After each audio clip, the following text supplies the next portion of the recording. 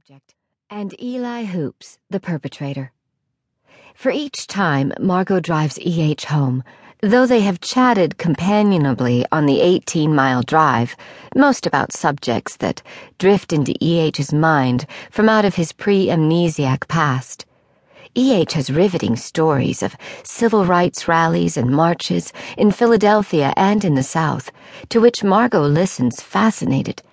He is very entertaining, reciting the whole of the film he calls Battleship Potemkin, with an impassioned outcry of "Brothers!" at a melodramatic moment.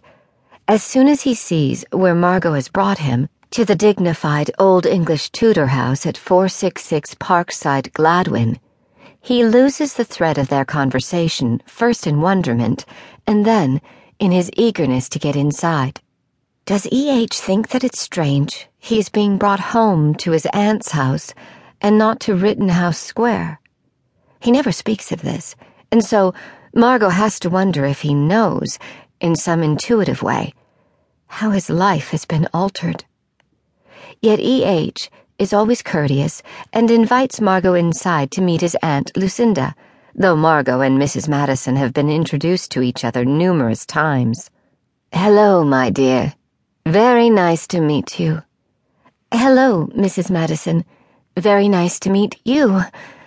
For the amnesiac's sake, the women give no indication that they have ever met. How easy it is, Margot thinks, to slip into such a role.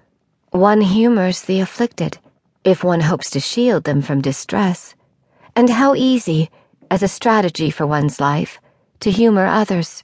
Margot is not ever sure that she is not, in some unexamined way, humoring herself as well. Mrs. Madison is a woman of some presence. Margot has seen that at once.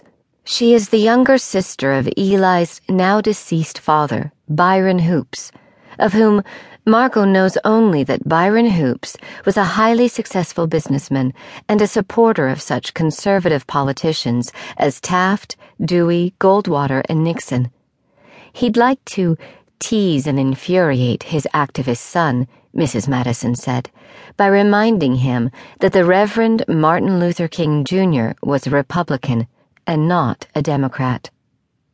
Is this true? Margot herself is surprised. Poor Eli.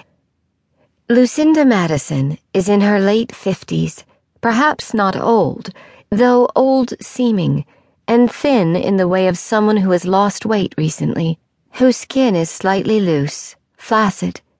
Her face is powdered, her cheeks discreetly rouged, her thinning blonde hair has been brushed back and fastened at the nape of her neck with a tortoise-shell comb. She speaks in a way Margot can't help but associate, perhaps unfairly, with wealth. A hoarse, husky, whispery voice, to which Margot must stoop, like a servant, to hear. From a remark of Eli's, Margot has gathered that his aunt had married a very wealthy older man when she'd been quite young. She has the petulant air of a faded beauty. Even on a weekday evening at home, she wears expensive-looking clothes, dresses with long skirts, cashmere sweater sets, fine woolen trousers in cool weather, linen in warm weather, that fit her loosely.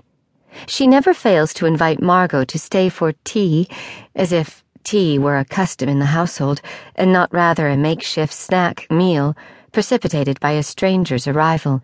Each time, Lucinda Madison tries to coax E.H. into having tea with them. He lingers in the drawing room for only a few minutes before muttering, "Well, sorry," with an apologetic grin and slipping away. Lanky, long-legged on the stairs like a teenager escaping his elders, Margot wonders if, at such moments, E.H. has forgotten that he is supposed to be 37 years old. She supposes that, once E.H. is alone, he looks through his sketchbook and the little notebook he keeps in his pocket to see what he has recorded that day, to see what has happened to him and around him that day. Margot, too, is not always certain what has happened to her and around her until she checks her logbook for the day. Often she is surprised. Sometimes she is touched. The rapport she feels with Eli Hoops seems to deepen.